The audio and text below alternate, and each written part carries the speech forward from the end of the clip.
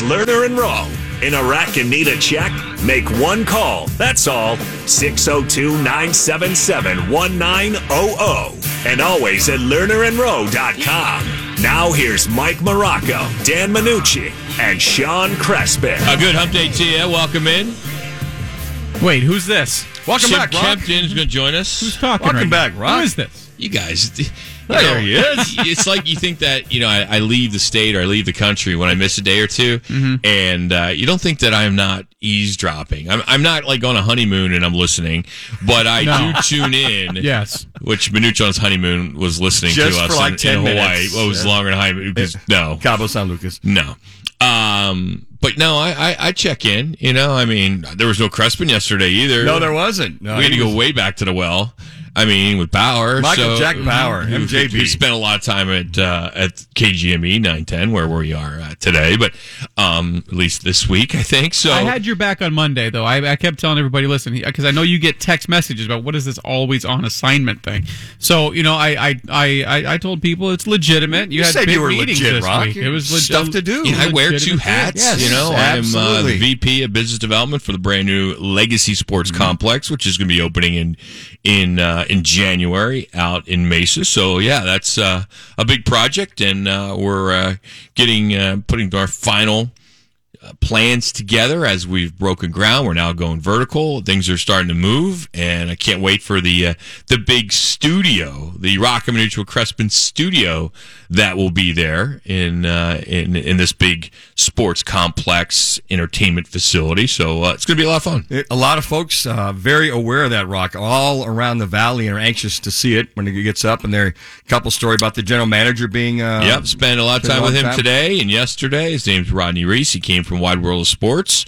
And what's interesting about the new general manager of the Legacy Sports Complex and the Oakview Group is you and I have something in common with him. Is he a Kansas State University grad? No. We were in a meeting today. We were in a meeting yesterday, and I each time to kind of when you go on a call or you're meeting people, you like to break the ice, right? Yes. So I'm introducing, hey, this is Rodney Reese. He's the new general manager of the Legacy Sports Complex, and him and I have something in common. And he looks at me the first time, and he's like, "Uh-oh, well, where's Rock going with this?" Well, he spent 2 years as a Washington General. And I said, Minucci and I, were Washington Generals for a good minute. Probably more than that. So we have something in common. I still have my green Washington Generals jersey. You do as well. And it's been a good icebreaker. That is a great icebreaker. He said he was 0-222. That sucks, man. He said it was tough. Your job is to come out, entertain, and lose. And I said, how'd you feel when you went to all these arenas? And there's two teams, right? The Globetrotters have two teams. They have the East Coast, West Coast, and ones that travel overseas. And he was more the East Coast. And he said, I said, how does it go? Or how do you enjoy the fact that, okay, there's an interruption and all of a sudden two radio guys come out and dress up and sit on the bench with you, do the layup drills and free throws and all that, and then get it to play. He goes, I hated it. The things you have to do to involve the community. Entertainment business, man. And Sean, these guys they're all pretty good players now. No, I know. Right? I've worked. I said, could you beat the Globetrotters? He's like, yes. Oh, sure. I mean, they're all D1 players. These guys are a lot of them are anyway. Even the guys that get 6 foot, they were jamming, they were stuffing it. Guys are 6'10". They're just their skills, and to kind of have an idea where we're going with this thing. It was fun to be in like the little meetings about this, and this, and then you two at this point in the game, you're going to come in for about 10-minute mark of the first quarter, 2 minutes. So be ready. So they go, hey, you two.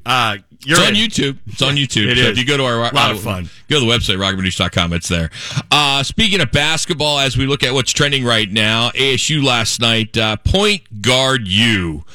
Last night, at least at one point, there were 4 guards on the court. For a good amount of time. Because of the fact that they were down 5 scholarships and only had, 7 players suited up? 7 scholarship players that were available for the Sun Devils last night against Washington. But they came out and played well. They shot the ball well. They moved the ball well. Washington is not a good basketball team. That is a program that has fallen so far in just the last 2 years. But ASU, don't take anything away from them. Yeah, they started out a little slow, and then it just an explosion of offense. And they blew them out. They did. They blew them out. I thought what was key is one of the stats that I thought was interesting, and listening to the post game was 8 turnovers. Only 8 turnovers. I think you had a game earlier this year where you had 4. Yeah. And I mean that's impressive in itself. When on the flip side, UW had I think 16. Yeah. Yep. So what a difference that makes, and the fact that you guys had these quick runs or the big runs, a 12-1 run, and then opening up the third quarter or the 19-2 and our second half. I just thought, hey, that's the kind of game 8 as a fan.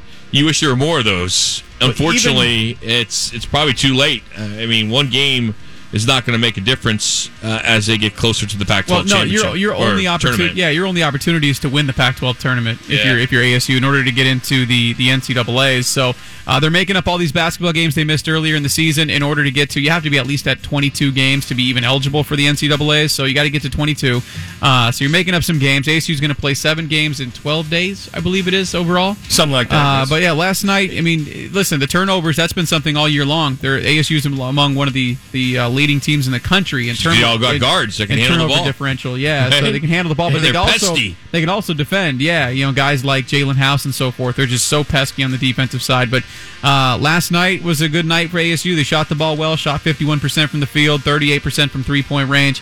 But Washington is they're big. They actually have some size in that team. They got a 7'4" center. They're slow. They're very slow, and they don't make you pay for having to go small. They want to slow the game down. They want to get it down inside. They want to work you for the fact that you're playing small ball, having only 4 guards. But they're just not able to do it. That's not a good basketball team. ASU gets to play them again on Thursday. They get Washington State on Saturday and then Monday as well. So we'll see where it goes. But right now, there's still no Christopher. Well, Josh Christopher, that is. There's still no Bagley. There's still no Jalen Graham. There's still no Tayshaun Cherry. You're right now. You're still decimated in terms of injuries. If they can get some of these guys back and start playing basketball at full strength going into the Pac-12 tournament, there's not a team in the Pac-12 they can't beat. But they got to find a way to get some kind of continuity on the floor with everybody being healthy. They have yet to have their entire roster available at any single point this year. You got to feel good for Remy Martin, the way he's as hot as he is right now. He's been tremendous. 26 points again last night. And for in his 4th year to come back for this year, maybe you look at some continuity, you get to those wins, and you make some kind of run in the Pac-12 tournament. I mean, that'd be so rewarding for him, and hopefully have everybody healthy at that time. Yeah. At least have 8, 9, 10 scholarship guys dress out. So Remy misses his first 2 shots, which are both 3-pointers. He misses a layup after that. And then 2 free throws, I should say. Somebody on Washington's bench started chirping at Remy Martin. All he did was knock down his next 3 3-pointers and a couple of layups, and every time he hit a shot, he looked at the Washington bench and said something. They woke up a sleeping giant in the first half in Remy Martin, and he went off again, 26 points last night. So listen, Devils, it's a nice win, but it is just one win. See if you can string some together, get some kind of confidence going into the Pac-12 tournament, because that's really your only shot. 0 for 4. His first 4 free throws. That's not him. Phoenix Suns, Tim Kempton's going to join us here in about 30 minutes or 25 minutes, as we'll definitely get his thoughts on tonight's game with the Hornets, who are being town. Suns have won 3 in a row, 12 of their last 14 at the big blowout, 32-point blowout over Portland. They now sit 4th in the West at 20-10. But of course, the big story that hit late afternoon is that Chris Paul is heading to his 11th NBA All-Star game. You sit there and go, is that the story? Is that the main story? Unfortunately, no, that's not the story. That's not the story? Come on, a Phoenix Suns is making the All-Star game again? Yeah, Devin Booker did not make it. I think that is the story. The frustration that's got to be for him, and I think for a lot of Suns fans right now, that you felt that Devin Booker was the guy deservingly, and not that Chris Paul isn't deservingly too. So I think sometimes the beauty's in the eye of the beholder of the staff. Man. Chris Paul should say, hey, Devin, you should go. Who are you removing? Take my spot. Who are you removing? For if you took what now? So say Booker makes it. Who's not making it? Who doesn't make it? Give me a name. Who are you taking off? There's just so much talent. There's so much talent. I mean, Paul George is one of them. But if you look at Paul George statistically, he's equal to Devin Booker across the board. Feels like he's not, because that team has had its struggles from time to time in LA. But it feels he's right there. Who are you taking off? Yeah, the only one I could think of would be Zion Williamson, but he's got too much firepower. Plus, you don't know, Manoj, how he was voted in. Was he voted in as one of the wild cards? Because if he wasn't, then that's not a spot that Devin could have taken. How the reserves worked was 3 front court, 2 backcourt, and 2 wild card, which means that left 4 spots for Devin Booker to make it. Now we weren't told which one of these reserves that were announced were the wild cards or not. So you don't know which player you could remove for him. To me, it's unfortunate. I believe he deserves to be an All-Star. I thought the Suns would get one NBA All-Star this year, and it would have been Devin Booker, not Chris Paul. Yeah, but a lot of people are giving Chris Paul the credit for the turnaround of this Phoenix Suns team from a year ago to this year, and they're pointing at Chris Paul as the main difference, right? Devin Booker's been the constant. Chris Paul is now the insert here. All of a sudden, you have a winning record to a point where you haven't been since 2009. So I get why the intangibles Chris that Paul is there, right? But the turnaround is got to be the key. I think it's the intangibles. Let me throw this out there as well with Devin Booker. Yesterday, his peers, including LeBron James, the biggest voice in the game, all came to his defense. Mm-hmm. That might, and I can't speak for the man, but that might mean more to me than having the coaches within my Western Conference vote me in. Because you have LeBron James. I would agree with that. LeBron James going to the table for you. I mean, there's a handful of guys yesterday that took to Twitter, social media, went public with the fact that they feel he's the most disrespected player in the league.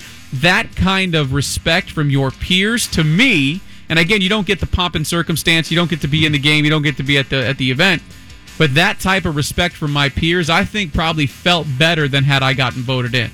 I mean, again, I can't speak for Devin Booker, but that was a big moment, not only for Devin Booker yesterday, but for a Phoenix Suns team that's trying to change the narrative of who they are as a franchise.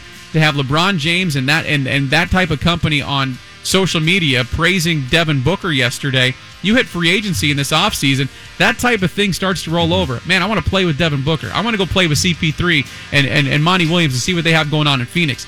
If we're checking off boxes this year of goals coming into this season, one of them being changed narrative of Phoenix Suns, that tweet yesterday carried some weight. I would agree with that. I also think that Devin Booker's doing all he can do. He's just at the mercy of the court at that particular time. And to that scenario of Chris Paul leading the charge, leading the turnaround, this is his 11th NBA All-Star game. I think that's what these coaches are looking at, is going, okay, Chris Paul, he's flipped the script in Phoenix.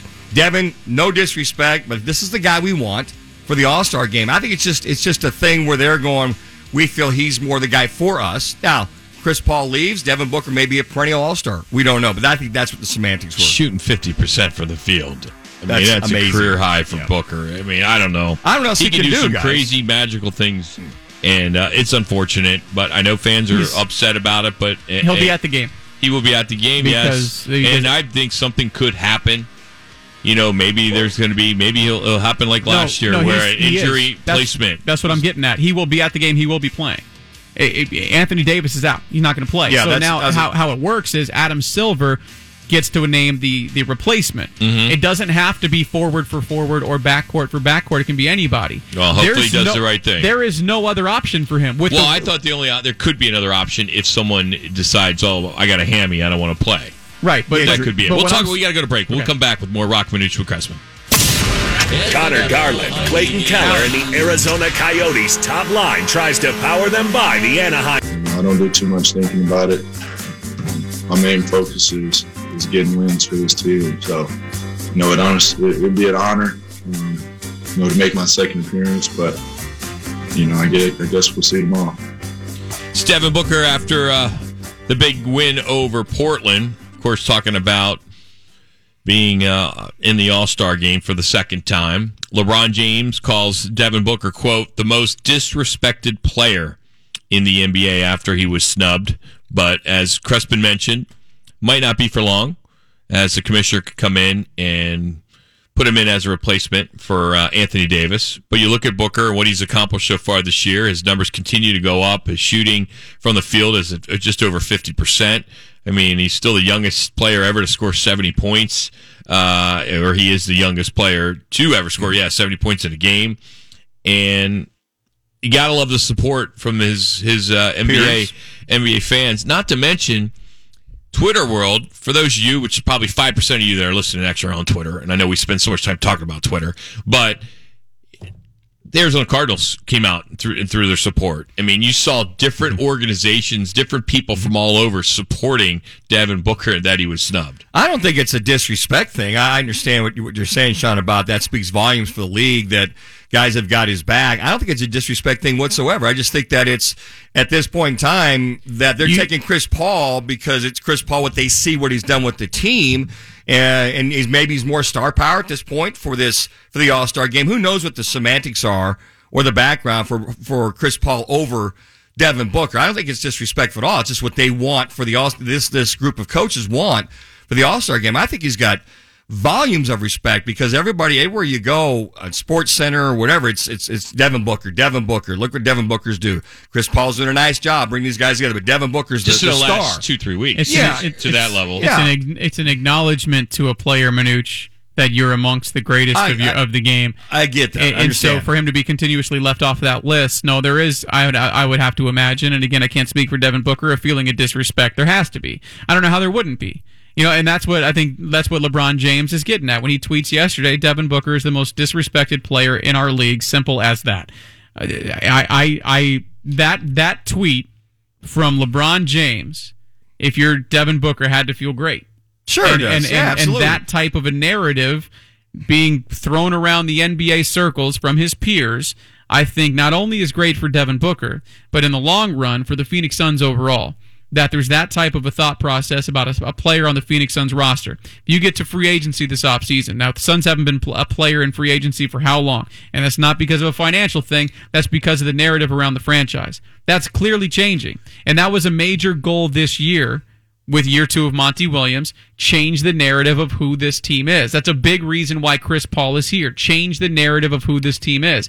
And if the narrative around Devin Booker's peers in the NBA is that he's always been a respected player, but just that type of a comment from LeBron James carries weight.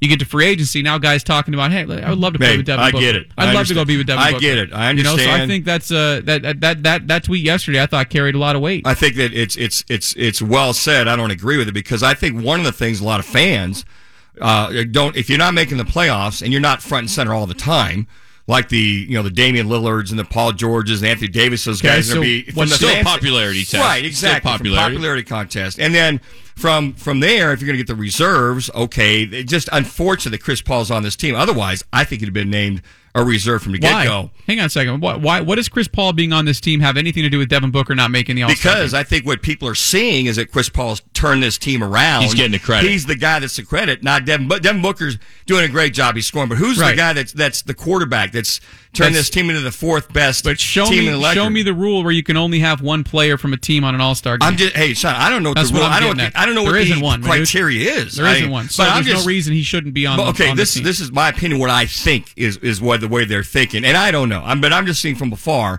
You got all these stars that everybody from the fan voting sees. They haven't seen Devin Booker in a playoff game yet. They know Devin Booker. They see him. They go, okay, wow, this guy's pretty special.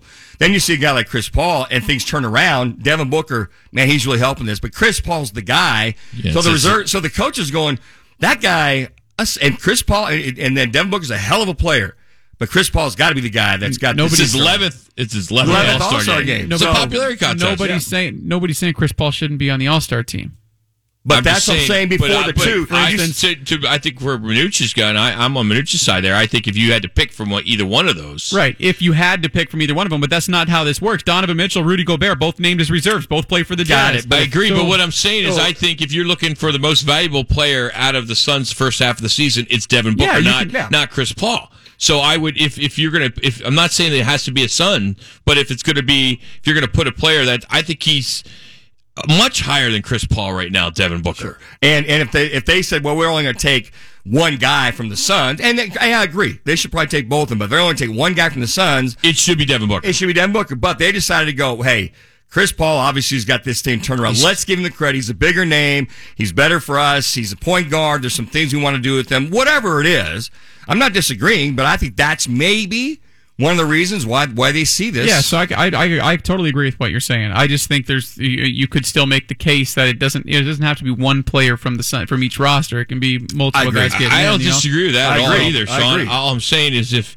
it came down to the numbers and who is the most valuable player on this team, is it Devin Booker or is it Chris Paul? Oh, you can go either way. But again, like I said in the first segment, when I was kind of making the same point, was Devin Booker's been the constant with the Phoenix Suns. Chris Paul is the new insert now, and now you're seeing the difference. That's what I mentioned in the first segment as to why I believe Chris Paul is there. I think we're both saying the same thing.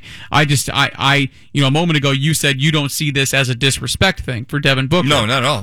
Whatsoever. If you're Devin Booker, I'm sure it feels that way. I bet it does, but I think that he's got to realize and understand the other players he's dealing with, and you see Chris Paul is okay. He's 11-time All-Star, plus all the other guys that were picked from the fans. But don't you think he understands why Chris Paul got in and he didn't? Oh, I would think so. I mean, from the coach's perspective, he's probably like, well, they want him because of whatever what he has done. What he's done to turn us around. No, I'm just saying what he's done in his career, on his resume. Yes, absolutely. I think a lot of that, guys, speaks volumes, though. There's that track record.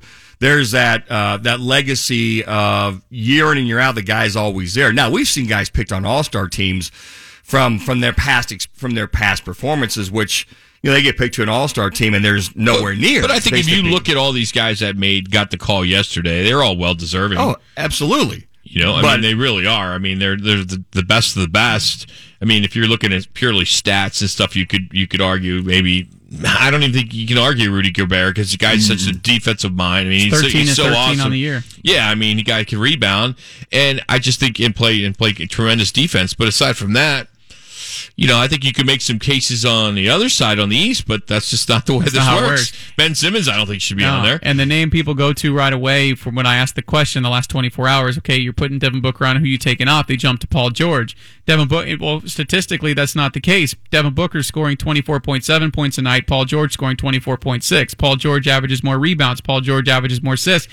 And you talked about how Devin Booker shooting 50% from the field. Paul George shooting 51.7. It feels like Paul George because of some of the times there's been like Clippers getting blown out by 50 early on in the year, or it feels at times like that team has had its struggle issues that maybe Paul George isn't playing to a ridiculous level. He is.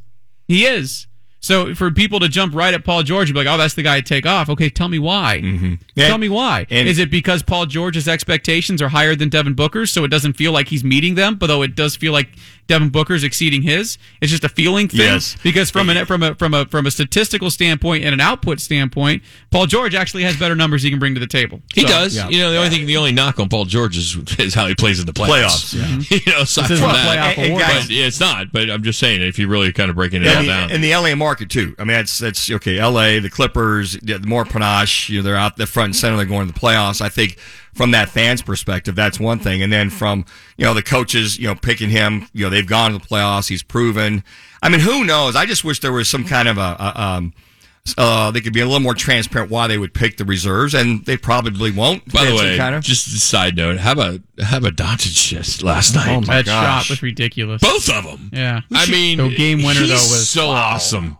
Shot that from the scores table. I just think he is such an awesome player, and if he can keep that up, who knows? I mean, I'm not saying he's going to be the next Michael Jordan or LeBron James, but damn, he's pretty close. Damn good. I mean, he's so much fun to watch. I mean, if I'm not a big NBA guy, but if Dallas is playing, I'm going to pop in and watch it for a little while because I just want to see what he can do. The way he passes, the way that he kind of just goes up and down the court, and he's not that fast. I mean, he's not a fast guy. He's got a lot of Larry Bird in him, I think. Yeah. A lot of Larry Bird in him. But guys, he's got balls, and he called it like the post game yesterday. It's a chess match for him, and it's just trying to find out when the right opportunity to do this, do that, and that was amazing. Hey, we're going to catch up with Tim Kempton next, get his thoughts on what we're talking about as Devin Booker snubbed, but it might not be. We may still be seeing him on the NBA hard court in Atlanta, which is next week, next Sunday. Yes, right, the 7th. Yeah, March 7th. March. Yep, yeah, first still Sunday, I believe, of March. So we get a good week to talk about. March Great. already. More Rocco Minucci Crespin next. This is what's trending on Fox Sports 910 Phoenix. The Coyotes will see if they can clip the Ducks again tonight in Glendale after Monday night's comeback to win 4-3. The puck drops. Now joins the Rock and Minute Show on Fox Sports 910 on FM at 99.9 HD2. Tim Kempton, Mr. Pickleball champ himself. Mr. Slim. Tim Kempton. Slim down. Tim, how much have you dropped on the Revitalize weight loss program? 41 pounds. Wow. And how long, over, how much time? 40 days. 41 pounds? In the 40 days. Yep. Wow. Dude, that's impressive because I'm on it, but I will be the first to admit I am not very good at diets. But I'm down 20 in 38 days or 36 days, whatever it is. And I'm I'm pushing 27 pounds I'm at day 38. Today's day 38. But have you been playing pickleball during this 40 days? I have been playing pickleball. We were told that we didn't have to exercise. We weren't allowed to go to the gym.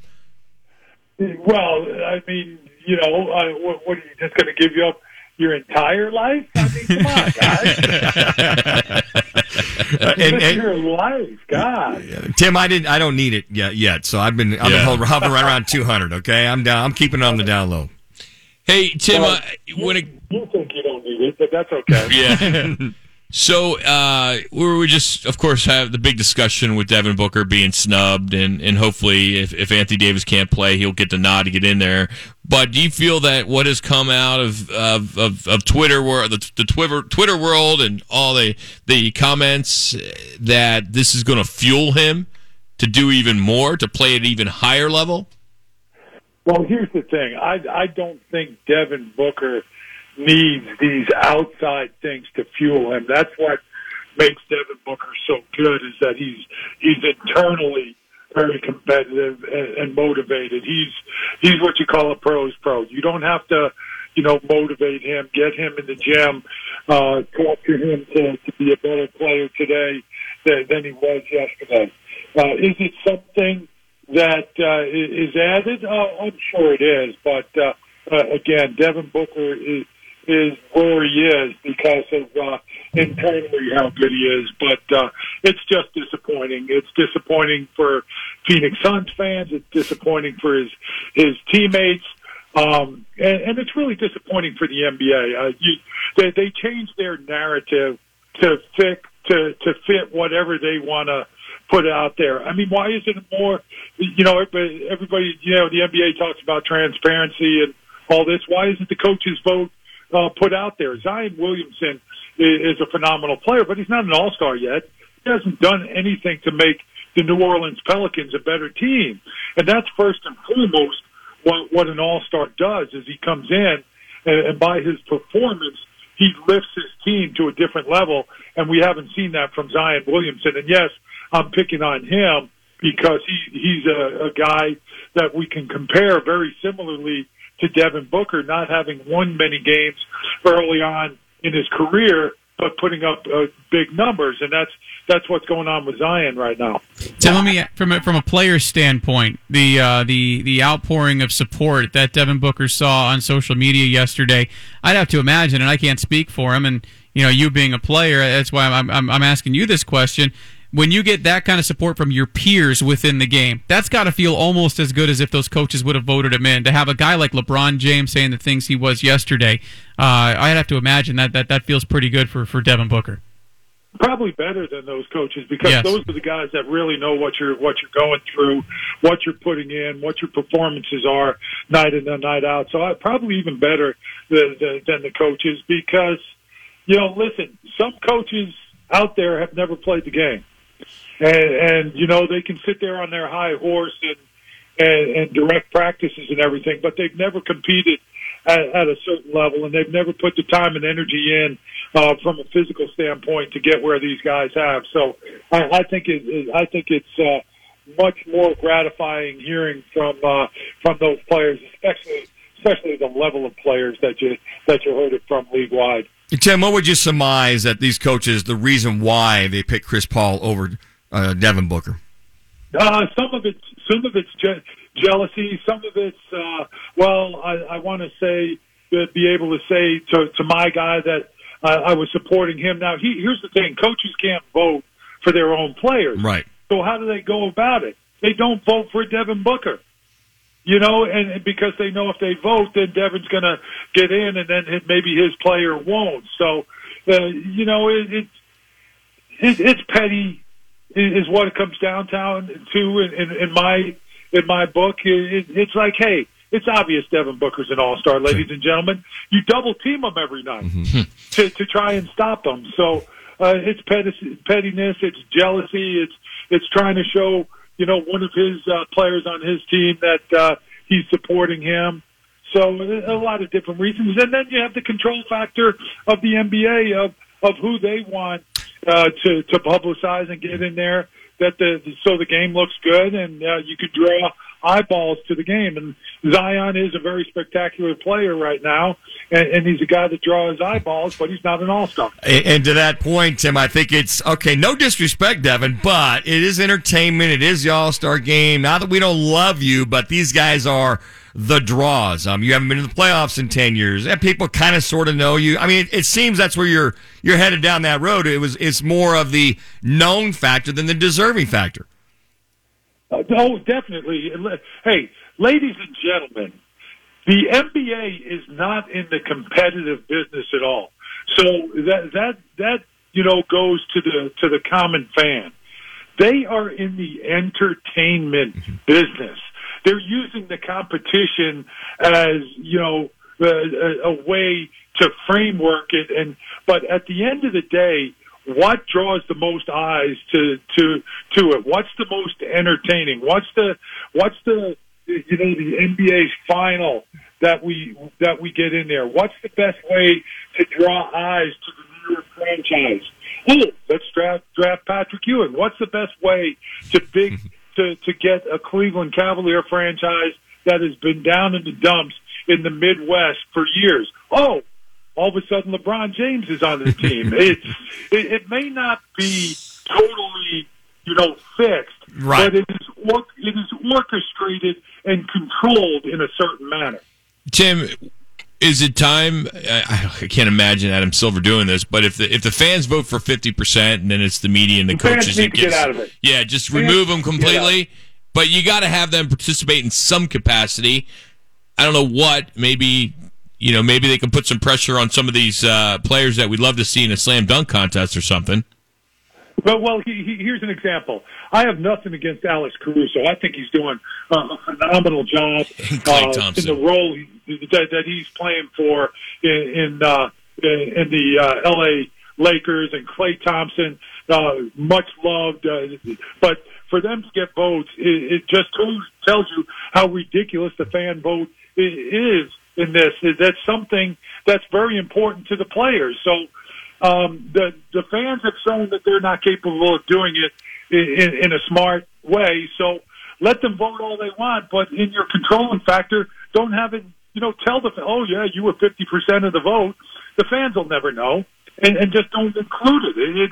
It's ridiculous that the fans are given a 50% in say in who starts in this game. I think they've shown that they're not capable of doing the right thing, so just take it away from them. You feel, Tim, that it's too much credit for Chris Paul and his turnaround, and that's what a lot of these coaches, a lot of folks are looking at more so than Devin? I think so. That rightly so, he's done a phenomenal job. But again, I don't think it comes down to Devin Booker or Chris Paul. I think they were both deserving of what they've both done. Devin Booker has carried this franchise on his back for the last 3 or 4 years. And then who was the guy who absolutely exploded in the bubble to get Chris Paul to say, hey, wait, they got something good going on over there in Phoenix. Chris Paul doesn't look at the Phoenix Suns and agree to that trade if Devin Booker doesn't roll in the bubble and lead his team to an 8-0 record. So, there are some smart people there. I don't think it should come down to Chris or Devin. I thought they were both very deserving to be All-Stars this year. Jim, we always enjoy it, man. Good, keep up the great work when it comes to Revitalize. I know Sean and I are trying our best. Keep up the good work there. Stay with it, guys. It really feels good at the end of the journey. That's Tim Kempton. You can catch him, of course, on the Suns Radio Network. Appreciate him taking some time to join us to talk some Phoenix Suns and Devin Booker's snub. But, again, that may not be for long, so we'll keep you up to speed on that. We got some sports bar gossip coming up, random fact of the day. A little bit later, we'll have our campus quickies. We got to talk about Tiger Woods as well. It's all coming up as we continue on from the iHeartRadio studios. This is Rock and Minuch with Cressman. This is The Herd. The winner in this is also Colin Cowherd. Ike Taylor is out. Guinness officially says their beer isn't black. It's, quote, dark ruby red. You know, my dog's name's Guinness. Mm-hmm. Dark ruby red. Yeah, I don't know where that came from. That's a dark. I mean, I would have never thought. You think it looks black? It's black. Did you know, Minuch, that horses can they can't breathe through their mouth, only their nose? I did not know that. It's a random fact of the day. Really? Yeah, there you go. How about that? One of my favorite shows growing up, maybe yours, you may have tried it, Minuch. Crespin, yeah, he's in the know. Definitely Alex, not a chance. Frogger. One of the games? Remember the game. Remember Frogger? You know, it was that video game where it just... Get across the street. Yeah. Remember this? Going on? Yes. It was an 80s video game. Yeah, get across the street. Well, it's being turned into a game show on the Peacock streaming service where contestants will play the part of the frog attempting to avoid obstacles, including traffic and alligators and hungry hippos, and the game will test players' strength, their strategy, and their problem-solving abilities. All right.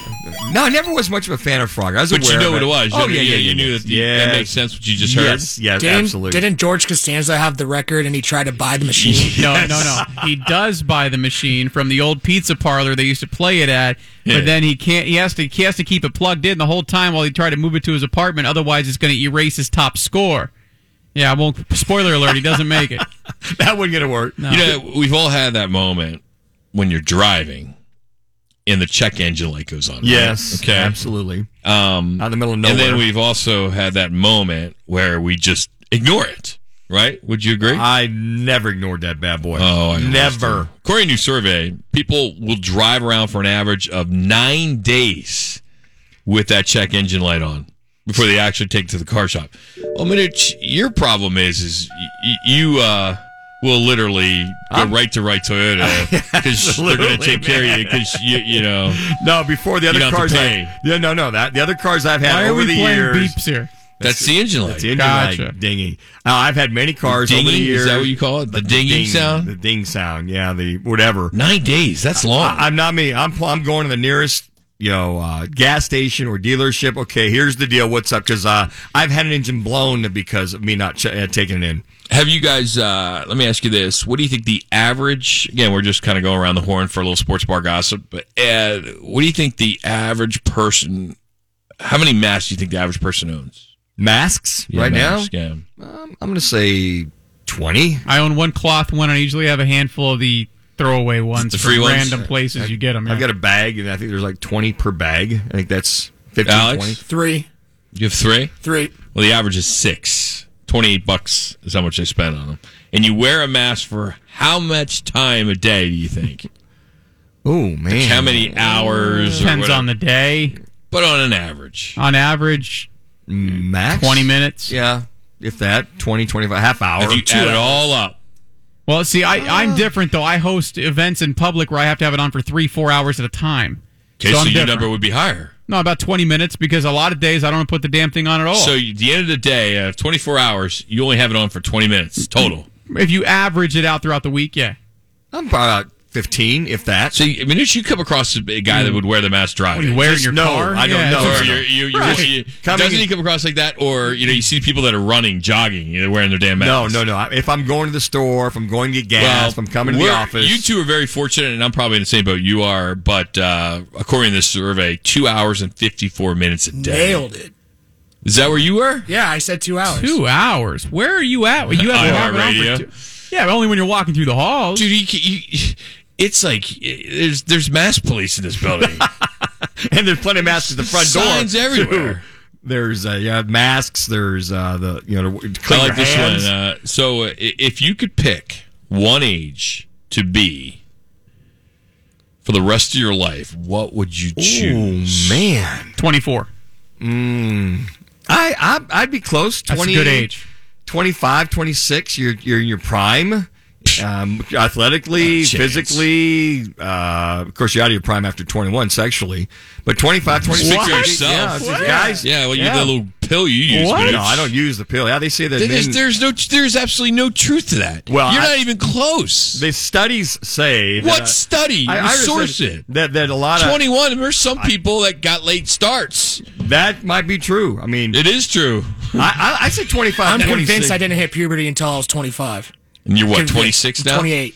You don't even count 30, in the survey. 30's a good age too. I mean, 30, you've got a little seasoning behind you. You've got you kind of sort of know where you want to be, where you want to go, and kind of handle some of the scenarios. The survey says the most common answer was 36. I was going to say 35. The reason why I say that is if you're in your 30s, you've already paid your school debt. You've already, you got a couple good jobs. You've had a few jobs. Maybe you have a house now, or an apartment you own, or, you hope that you've accomplished a lot. And I think it's a fun age.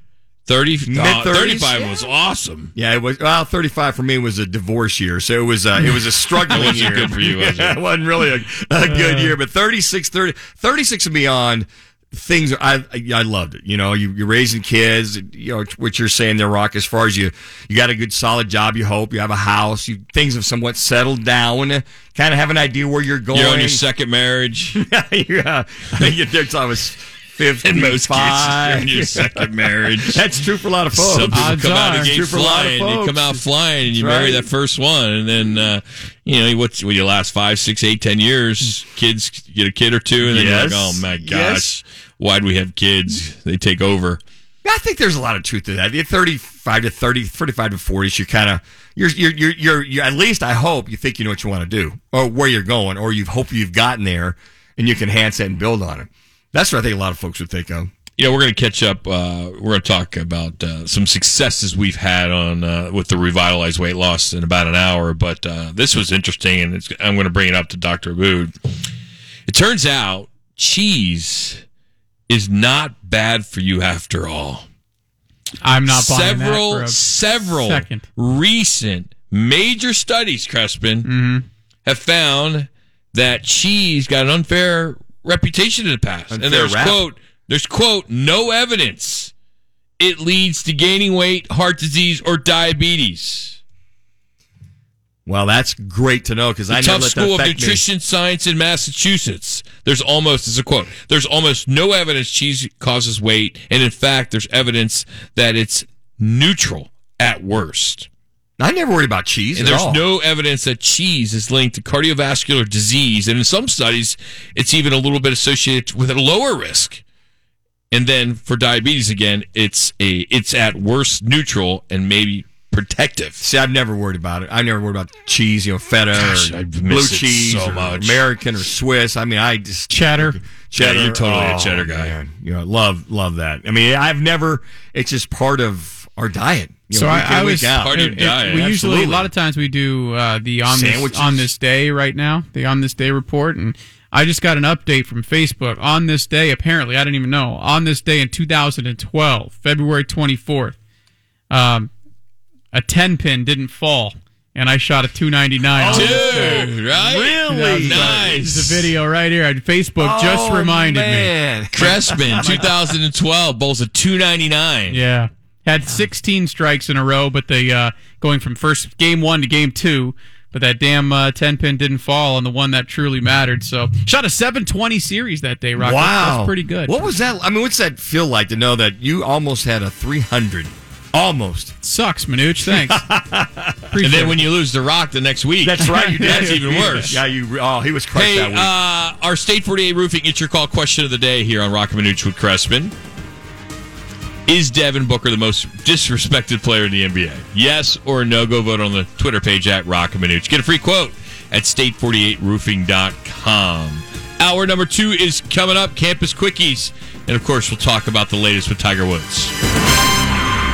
From a dream comes a legacy. Legacy Sports USA, a privately owned 320-acre multi-use family sports and entertainment complex. Fatal traffic collisions. So I will say that it's very fortunate that Mr. Woods was able to come out of this alive. Rock and Manuch with Crespin.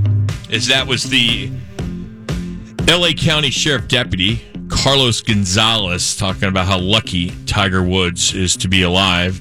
He will not face criminal charges after that car accident yesterday. As it came out today, says that while a ticket may be issued later on, he will not face criminal charges for that crash. And he said, unfortunately, accidents do happen. Sheriff doesn't know yet if Woods was distracted at the time of the accident. But he added that 13 accidents have occurred on that stretch of road in the last month, since January 1st to Tuesday. So that's a road that happens a lot. Yeah, there's an issue there. There's an absolute issue. If that is, and if you saw the TMZ Sports video, he did not look like he was going that fast around that turn, because there was a truck in front of him, or there was a minivan in front of him. So it wasn't like he was, riding that guy. Right. It's really hard to tell in a video, but if you saw that, but it was like, okay.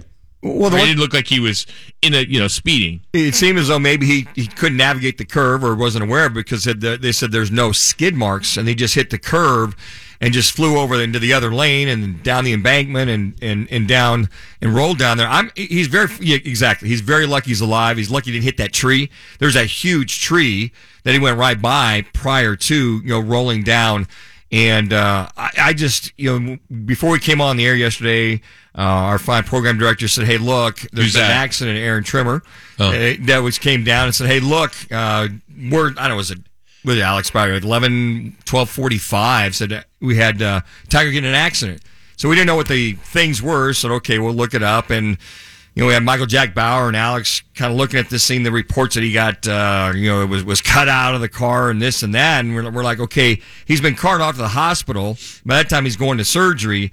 So there was a lot of, fluidity in the story and not putting a lot out there. It's just like, okay, we'll have to just kind of sit tight and wait for that information to come back during the day. I think Jaws of Life was reported initially, and then we came to find out they had an axe. They had the fireman with an axe. Let's go to that sound. Here is the L.A. County Fire Chief talking about the axe. Upon arrival of the scene of the incident with sheriffs on scene, resources and personnel from the Los Angeles County Fire Department observed a single rollover vehicle incident with one person trapped. The person trapped was extricated by the Los Angeles County Fire Department personnel. Earlier, it was stated that the Jaws of Life was utilized to extricate the person trapped. It was later determined by our personnel that a Halligan tube, which is used for prying, and an axe was also used to pry the person free from the vehicle. So you hear it from the L.A. County Fire Chief. They're so thorough about how it breaks down what they had to do, and he's trapped. And you're like, my gosh, the guy was trapped. You're lucky the car. He's lucky he had the seatbelt on. He didn't roll out of the car. And the airbags. In the airbags. A couple days ago, some were wondering just how Tiger will do in the Masters in less than 2 months. Right. A tournament that he's won 5 times. Yet now, we're, at least for myself, hoping for another comeback, of course. But everyone feels like the analogy is a lot of people are sitting there waiting in the waiting room of the hospital. Just saying, okay, what's going to be next? And your first reaction, at least for me, it was all about 15 seconds. When I was in a conference, an all-day conference yesterday, and when it came down, before I said anything to everybody, I got a text and I went online and until I saw severe but not life-threatening, my stomach just kind of felt better because it kind of took me back to a year and 1 month with Kobe Bryant. And at the time, you didn't hear much, of course, about death. But, here we are at the helicopter crash that was 48 miles from where Tiger rolled his SUV.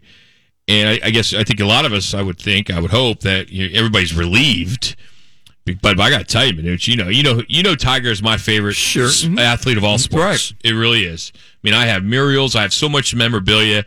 Love Tiger. He's one of my favorite, even when he's had his issues. And what this guy has overcome over the years from all the success as a young kid his 15 majors, his 82 wins, all that stuff, which is all secondary, of course, but in his issues with his marriage and his back and knees and all those back surgeries and his use of prescription pain meds for his back that led to a DUI and the probation. I mean, people forget about some of that. It's all nuts, but he's always been resilient. Good word. It's hard to predict. It's hard to predict if he will ever be back as a competitive professional golfer.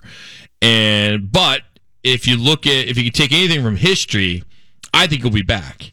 When you look at another great pro, and you've heard the story, the analogy with Ben Hogan, which it was a foggy, icy Texas road where he was coming home from a tournament here in Arizona. And that was in 1949 when he was 36 at the time, and him and his wife collided into a Greyhound bus. He took the worst of it. Broken pelvis, ankle, collarbone, blood clots, complicated his recovery. Yet 16 months later, he won the U.S. Open. The book on Tiger's life is definitely not over. I can't imagine us not seeing him again playing golf. Of course, that's not priority. Priority is him getting back on his feet, literally, and being with his family and everything. But how great would the story be on Tiger's life, considering what he did for us next April, to see him wear his red on Sunday at the Masters? It would be another chapter of a phenomenal story. And, resiliency is a great word because Tiger, you look at the 5 back surgeries, you look at the knee surgeries. I mean, we got to go back to the 2008 U.S. Open.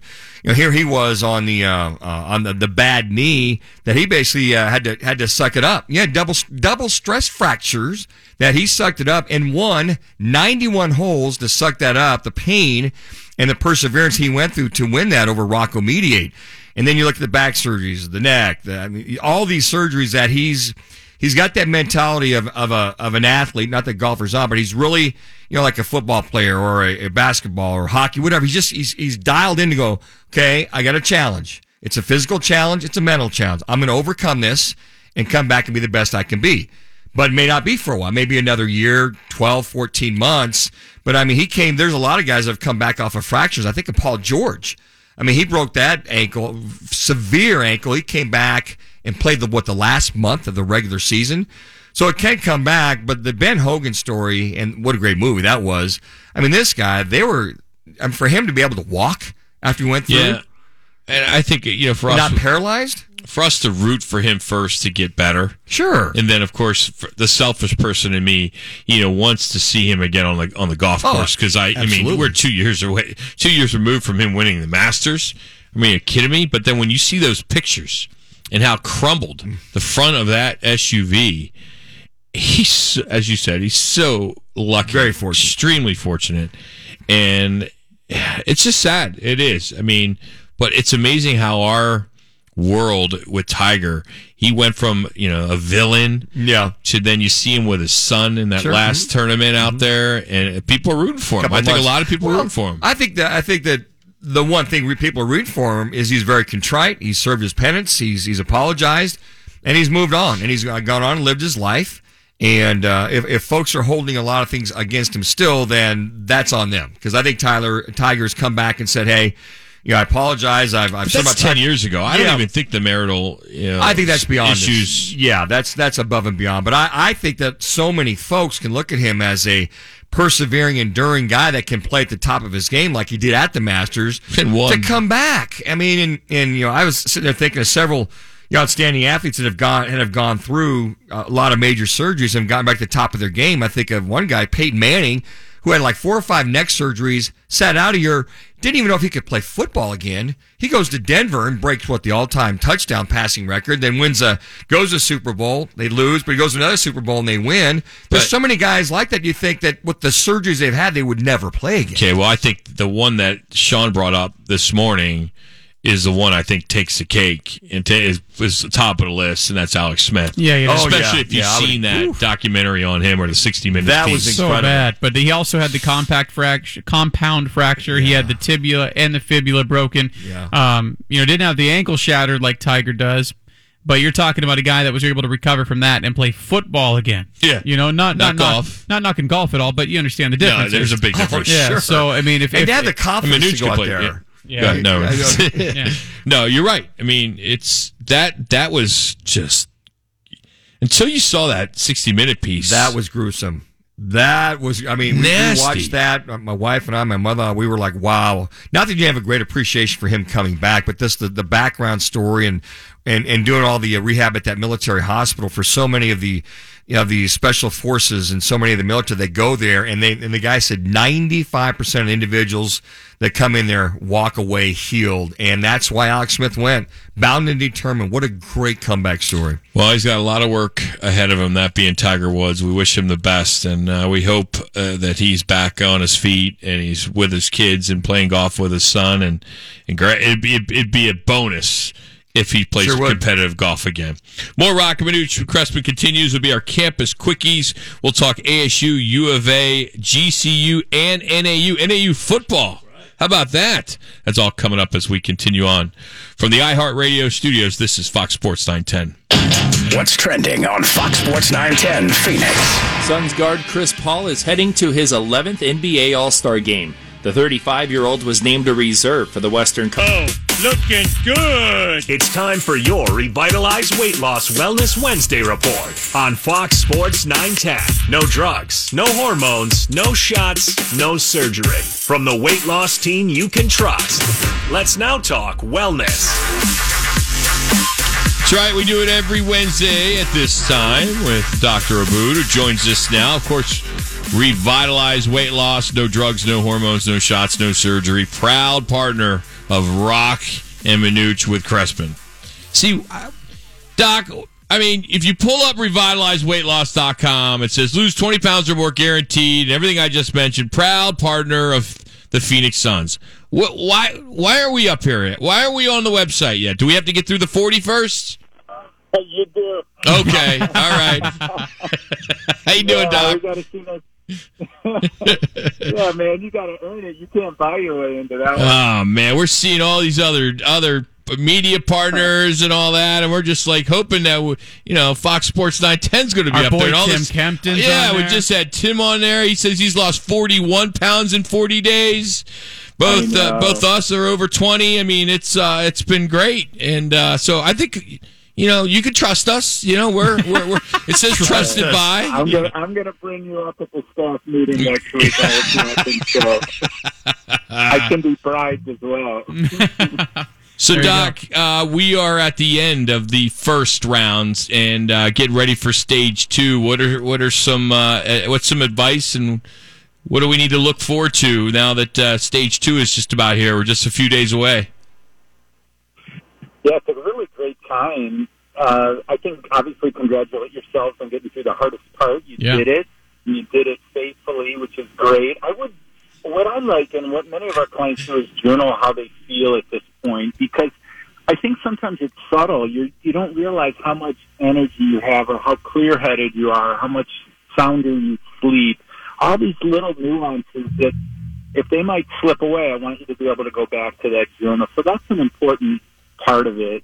But there's a part we need to talk about called the hypothalamus, and it's a part in the brain, and what it does is one of the functions of it is to set what's called your weight set point, like what is normal for you. Because as you know, whether you were eating poorly or not prior to the diet, you always hovered around the same weight, right? It didn't really matter what you were eating, and that's a weight set point. So the point a lot of weight loss programs, I think, overlook is once the client has lost the weight, now what? What do you do? And I think the next 3 weeks are really crucial for you to lock in, or at least, like, you've lowered your thermostat, right, by 30 pounds or whatever. Now we're going to lock it in so that you never gain that weight back. You're going to, yeah. Go ahead. Oh no! Just say what makes the body want to go back. What is triggering the body to want to go back to where it was? M&M's, pizza. Yeah, right. Yeah. A lot of cheese. But what makes the body want to go back? And what exactly are we trying to get the body to realize to make it stay? There's a lot of research saying that our dietary habits are psychological, right? So we have a lot of memories of, okay, it's 8 o'clock, I need to make that bowl of popcorn or have that dish of ice cream or whatever. And that's really just a mental kind of a old tape that's playing in your head, and it's not real hunger, it's mental hunger, it's not physical hunger. So I think that's one part of it. But your body always wants to go back to what it was at the longest period of time. Like, for example, we've had people on a journey that have lost 100 pounds, but they might get stuck when they lost 50 pounds. And then you'll ask them questions, and they'll say, oh, I was at that weight for like 10 years, you know. Then we break through that, and they get to another one. Yeah, you know, I think you and I were chatting through text earlier, and you mentioned something about how interesting it is at this point of the program and people's viewpoints on, so, you know, carbohydrates or junk food, things they've enjoyed in the past. And I got to tell you, you're 100% right. You know, and one of the things that was in the reading that you guys give new clients and, you know, us when we started our journey, within there it says you're going to learn to fruits are going to taste like some of the most, you know, the best tasting foods you can have. And you're so right. Like, I look forward to my half cup of strawberries now like never before. And I think that's something that could replace that junk food that I used to go to, because now I'm craving that opposed to those goldfish crackers I used to turn to back in the day. Mm-hmm. Yeah, that's wonderful, because, you know, you've always heard the wise tale that when a woman's pregnant, you know, she'll crave pickles or whatever. Our body truly does crave what it needs, you know? And so if your biochemistry, your internal environment is off, you're going to crave sugar or carbohydrates, because carbohydrates break down into sugar. You're going to crave it in weird amounts to try and bring balance to your body. But once we balance you, it's kind of different. You know, I've told this story many times, but I love the carbohydrates, and that was my biggest challenge going on the program 7 years ago. And we would go to a Mexican restaurant, and it would be with my wife, and you know how they bring the chips and salsa? Oh, yeah. Speaking my language, Doc. Yeah, buddy. It was embarrassing to my wife, because I'd say, bring another. No, it's true, guys. They'll bring the chips and salsa. I'll have 8, 9, 10 chips, and the bowl sitting there staring at me, and it's like, I could care less. It's really cool once things are balanced internally. It's a really neat feeling. Doc, it's been a heck of a journey. It's just, you know, like you said, it's the next step is an important one, which stage 2 of this journey, and we greatly appreciate what you're doing. And I think it's interesting with HCG and the fraud alert that came out, and some other competitors of yours, or I won't even call them competitors because they use the fake stuff. So I mean, that has to change this business, huh? With that news that came out recently. It is, and it just reconfirms to me the importance of, we have to make this realistic and doable. You know, it has to be sustainable. It's fruitless to go on a weight loss program, lose 30 pounds, and then gain it back. You know, you've got to change your internal environment. We've got to teach you what are the right foods for you. You got to do this right. Otherwise, it's just wasting your time. Doc, we appreciate it. We'll talk to you next week. Thanks so much for everything you're doing to help us along, as well as many, many other people in the community. Thanks, guys. Keep up the great work. So if you want to get more information, go to revitalizeweightloss.com. Proud partner of the Phoenix Suns. Mention Rock and Minuch with Crespin or Fox Sports 910. Or just call them right now. Get in there for a consultation so you can see this biotechnology, which is just tremendous. 480-435-3557. 480-435-3557. Yeah, the just going to our consultation, Rock, you and I went together. Changed my entire outlook. You were scared. Well, I wasn't scared. I had to hold his hand, Minuch. Yeah. Like, come on, dude, open the door. Yeah, come on, Sean. I know you've never done a diet before. Come on. Let him in. You know, I didn't know what to expect. Am I walking into a doctor's office? What am I walking into? They had a big needle. You know about that, Rob. It's so laid back. I tried that. It's so laid back there, you know. But then once you get your scan, you get your numbers, and you see it. Right? I could tell that I needed to lose some weight. Guys are visual. I'm a very visual person. So you can see on the scale. My visceral fat level is here. My metabolic age is out of control, and it's way over here. My overall body fat is here. My water, the water percentage, I got to get that up. So now you see it. It blew my mind just how far off I was in a lot of these areas, but it's also been impressive how quickly I've gone in now for my second in-person checkup, and those percentages are all near where they need to be already in just 30 days. So if that to me is really cool to see. If somebody's out there listening right now, what was your biggest fear or concern that you did that was totally being hungry? The unknown and being hungry is another one, right? The unknown and Rock and I both we wore multiple hats. Like, how am I going to stay up on this? It's the hardest part. Everybody's on the go. It is. So you just have to plan accordingly. But walking into that office, it just, as soon as you go through the front door, okay, this is nowhere near what I thought it was going to be. It's not a doctor's office. It's a place where they're going to help you. They're going to put you in the right path, and then their technology is amazing. I think if you could give yourself 2 days, 3 days to get through the beginning part, you're fine, because then what happens is you lose weight right away, and you're like, wow, this works.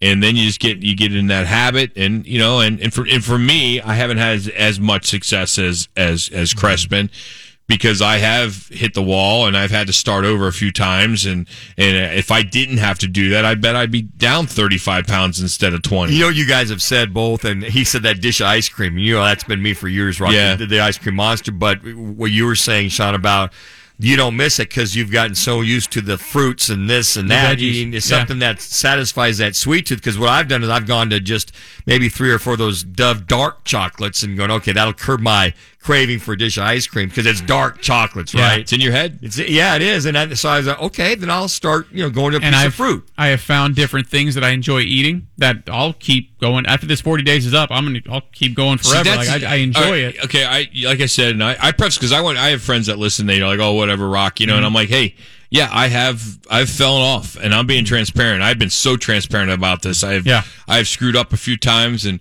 I've only lost 20, which I wish I should have lost more. But I will tell you, to Crespin's point, I do crave the cucumbers and celery and tomatoes more than I ever have, and I'm eating that, which is better than hitting the Lay's potato chips that are sitting in the cupboard, which are not there anymore. Well, we mentioned a second ago you're craving healthy. Yeah, exactly. Yeah, you just and you know the success, and you find the way. You weigh yourself every morning. I know that it's quick for me and being on the go constantly to swing into a quick fast food restaurant. That was the habit before. But, I found these different dishes I can make real quickly now, and I think it'll just become part of the staple. So, revitalizeweightloss.com. It's worked for me. Day 40 coming up, and I'm down 26 pounds. Look at you. Wow. The Phoenix Suns' second half schedule has been announced. Got themselves 4 national games. We'll tell you more about a couple lengthy homestands as well. Plus, the Devin Booker snub continues. Modifying ratios, revolving liability, truth in lending, simple interest, as opposed to... I was thinking about it. My main focus is getting wins for this team. So, it would be an honor, to make my second appearance, but, I guess we'll see tomorrow. That was Devin Booker the other night. He did not get named to the Western Conference All-Star team as of yet. Chris Paul, he's heading there for his 11th NBA All-Star game, but Devin Booker got snubbed. LeBron James, just after 5 o'clock yesterday, when this just kind of hit the airwaves, tweeted out that Booker is the most disrespected player in the NBA after missing out. Now, there is still a chance that he can get in if Anthony Davis, with his calf injury, his Achilles, is that what it is? Achilles. Does not end up playing, that Adam Silver, the commissioner, could pull the trigger and allow Devin Booker to replace him.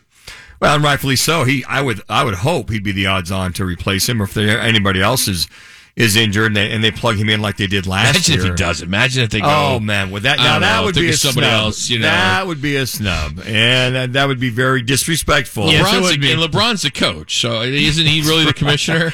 You think we'll ever get to the point, guys, that they just grab all-stars and just blend them like what they did a couple years ago? Just get your 20 all-stars on each team and have the captains, and you pick this. Well, that was cool when they did that draft. They're still doing that. But they've been doing that. But that draft is cool. West. No, that's just how you get voted in. Oh, okay. All right, got it. I mean, I think that for that standpoint, if it's 20 and you got 20 guys there on the bench, I mean, why not add a couple of more additional guys and see these guys go at it? But as far as a disrespect card, I still don't buy that. I think people highly respect Devin Booker, and it's just, I think, an opinion or a thought process for these coaches as far as what they want. Maybe this was the Suns that were coaching this particular team, they might have taken Devin Booker. But I think it's just a lot of things are go into it. And we had Tim Kempton on in the first hour. He talked about, entertainment business, who they'd like to see, who are the eyeballs they want on national TV. There's so many things involved in it. I don't think it has anything to do with Devin Booker's prowess on the court and all that. Well, he's done. I'm curious how it doesn't. Like, can you explain how it doesn't? I think it's because the way that I think it does is because they want Chris Paul, highly respected. They want him on that team versus a Devin Booker because of maybe what Who Boy can wants do. that? The coaches, the guys that chose him. You just said Chris Paul because he's highly respected, opposed to Devin Booker, which would equate to a lack of respect. No. I mean, what I'm trying to say is, I think that Chris Paul, respectfully, is on this team because they feel he deserves it. He's got the legacy. He's a guy that's turned this Phoenix Suns team around. Not that he's a sole guy, and they're looking at Devin Booker and going, "Yeah, great." You know, he's a guy that we like. He's a hell of a player, but at this point in time, we'd rather have Chris Paul than one of the other guys. Why? Chris Paul, he's been there 10 times already. Why wouldn't you want this? Because maybe a new face in the NBA. Maybe they feel better that they have him on the team, and if they're going to have an attempt to win this. But I don't see any. I know what LeBron is saying. Okay, I get it. But I don't think he's disrespected whatsoever. Everybody talks about Devin Booker. He's the main reason, one of the main reasons why the Suns are where they are this year. A lot has to do with Chris Paul being on this team and directing this team. He's constantly coaching. He's getting guys in motion. You know, he's like a coach on the floor, which has a lot of folks might say that's benefited Devin Booker, which I think it has. So, from the disrespect card, no, I don't think that's it at all. I think it's just other semantics that they want Chris Paul and the team over Devin Booker. What those are, I don't know. And not that he's deserving to be on this all-star team, that being Devin Booker, but maybe they just have a different philosophy of why they want Chris Paul versus him. That's the only thing I can evaluate it on and go, oh my gosh, so why isn't he on it? That's the only thing I can deduct. And just why do you keep going? I'm curious why you keep going back to Chris Paul. Like that, out of all the reserves that were put on the Western Conference side of this, because yesterday, what he's done for the Suns this year. But why do you keep going back to Chris Paul as if if it's you only look at Chris Paul as the person that Devin Booker should be there instead of? That you keep, you know what I mean? Because I believe that they'd like to have at least some decent representative from each team, and if that was the guy, they're going, okay, well, we're bringing Chris Paul on. And we'd rather have him than Devin Booker. That's the only reason why, because I think. So you think so? Let me back up. So you believe that the coaches in their voting, yes, decided we can only have one player from the Phoenix Suns. Okay, so now that we've decided that, now we have to decide whether that's going to be Devin Booker or Chris Paul. You believe that's the way the voting went? I think that they would prefer Chris Paul over. It's just a preference. For this game. What I'm getting at is, so you're telling me the coaches decided there would only be one player from the Phoenix Suns. Okay, now we have to choose between Devin Booker or Chris Paul. Yes. So you're saying it's more of a Phoenix Suns thing, that they don't feel the Phoenix Suns, despite having the fourth best record in all of basketball, deserved more than one representative. No, I'm just saying if they want to spread the wealth out, and they got two Jazz players as reserves. Well, the only thing I can think of is that they wanted Paul over. Maybe they feel that Chris Paul's more deserving because of what he's done. You talk about that fourth best record. What I continue to get at is you keep going back to Chris Paul as if it had to be Chris Paul or Devin Booker, not Chris Paul and Devin Booker. So you're ignoring Paul George. You're ignoring. I mean, Damian Lillard needs to be on the team. Donovan Mitchell's of the world, the Zion Williams of the world. No, I'm not. You're ignoring all of that. Like you couldn't remove one of them and put Devin Booker on. You keep saying it's either Chris Paul or Devin Booker, and that's not the case. And the only thing, that's the only thing I can deduct from. I just think that what they're looking at is having that Chris Paul is just as deserving, whether that Devin Booker's in that pool or not, Sean. I'm just looking at that they're in their minds, if I can bring Devin Booker on or not, aside from those other guys, that they want to maybe spread that wealth out because those other individuals have been to the playoffs. They are maybe, I'm not going to say more experienced. It's not a past. I get it, Sean, but let me finish my thought. It is that they're looking at this, that Chris Paul is the main reason why Devin Booker's having the type of year he has, because of him being the addition to this Phoenix Suns team. That's the way I look at it. Make case Devin Booker is the reason why Chris Paul is having so much success at 35. Hey, guys. You could also say that Devin Booker has the lowest scoring total right now, averaging 24.7. That's the lowest it's been since 2016. Maybe it's just a popularity thing. So who knows? I mean, for that, I don't know. I'm just kind of thinking out here out of the box. Okay, why would they do that? Well, okay, it's Chris Paul. It's his 11th one. We want him on the team. He's got that legacy for whatever particular reasons. And not that Devin Booker's not deserving, guys, but I just don't think he's disrespected. I just don't. And I don't think it's because of one vote. He's not making an all-star team means he's disrespected. I don't agree with that whatsoever. So once this All-Star game is over, it's a little bit of a break. Then the second half of the season will start. There'll be 37 games. 4 of them are nationally televised for the Phoenix Suns. They got 2 long home stands where they can have some success with some teams that are kind of on the bottom when you look at the Pacers, Grizzlies, Timberwolves, and then the Lakers. We can make, you can question the Lakers, but who knows what they're going to look like. But to get to 4 national games, which is great. I mean, that's good. Then they have another road trip, which I think will be a little bit more difficult because it's the East Coast trip. Mm-hmm. The East Coast trips tend to be tough when you go to Milwaukee, Philly, Boston, the Nets, obviously what they're doing, and Knickerbockers, and then you come back and then you host the Clippers and the Jazz. But we'll see how this all works out. I like the fact that they have this stretch because they're on the East Coast. They're going to have, of the East Coast trip, there's like 5 straight games, or 4 out of the 5 they play on national television, with at Philly, then at Brooklyn, at New York, and then they come home and then they have the Clippers. And there's your respect that they're looking at the Suns team with Devin Booker and this team as well as they're playing is, all right, let's get the Suns team on a national scale, national basis. And for a lot of the fans that didn't vote Devin Booker, and they'll see more of Devin Booker. It's not a fan too late. No, I know that. I mean, the fans didn't vote him in either. I mean, Devin Booker had about 110,000 more votes than Chris Paul from the fan. Yes, but that's only 50%. Yes. So I think that where more and more people. And not that there's any disrespect for that, but that's the respectful thing. So these TV people are going to go to get them on TV. I want you to describe what you would call it if you were told, though you've performed at this particular level, that you're not on the same level as the gentlemen who were voted in yesterday. How would you describe that to Devin Booker?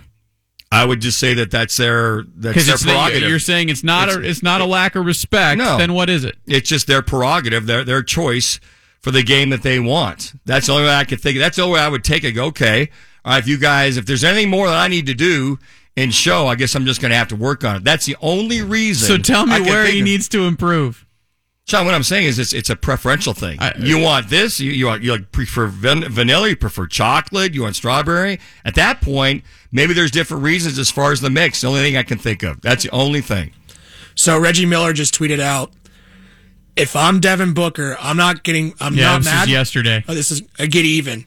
Make a list, put all the West Coast coaches in there and their teams on it. And if I'm Chris Paul, I'm taking the role of Drew Brown, be in his ear every day saying, I bet that coach didn't vote you in. And then just watch amazing basketball happen. If I'm Devin Booker, I'm going to make them pay for not putting me in. I feel disrespected. I want to make these guys pay. And then that's how you get into the All-Star game next year, by putting your name out there and saying, if you don't put me in, I'm going to hurt you. So let me ask you this. He's already done that. What are you guys? No, he hasn't. So let me ask you that. He hasn't? Okay, so the game-winning jumpers that he knocks down, you're expecting him to average 30 a night then? Is that the only way you're going to give him I think that's a question for those guys. What do you want him to do? I think that's where you go to those coaches and say, why did you not vote Devin Booker in? It's kind of nice that we're even having this debate. Our Phoenix Suns team is relevant. Let me tell you what I think that's happens. all it is. Let me tell you what I think happens. Just like in college football, when you look at the college football poll, you really think the head coaches are filling out that poll?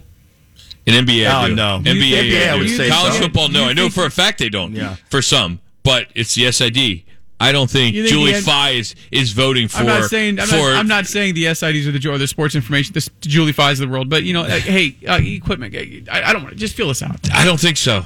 I think it's too much of a business. Yeah, don't you think? And it's small. It is because there's money riding on it. You get voted to an All-Star game. Most of the time, you have a clause in your contract that gets money sent your way. But it may be a player I'm just curious played how for that goes coach down. at some point before. Yeah. Hey, Tyson Nash is coming up. We're going to talk some. We'll shift gears and talk some puck next here on the home of the Coyotes, Fox Sports 910.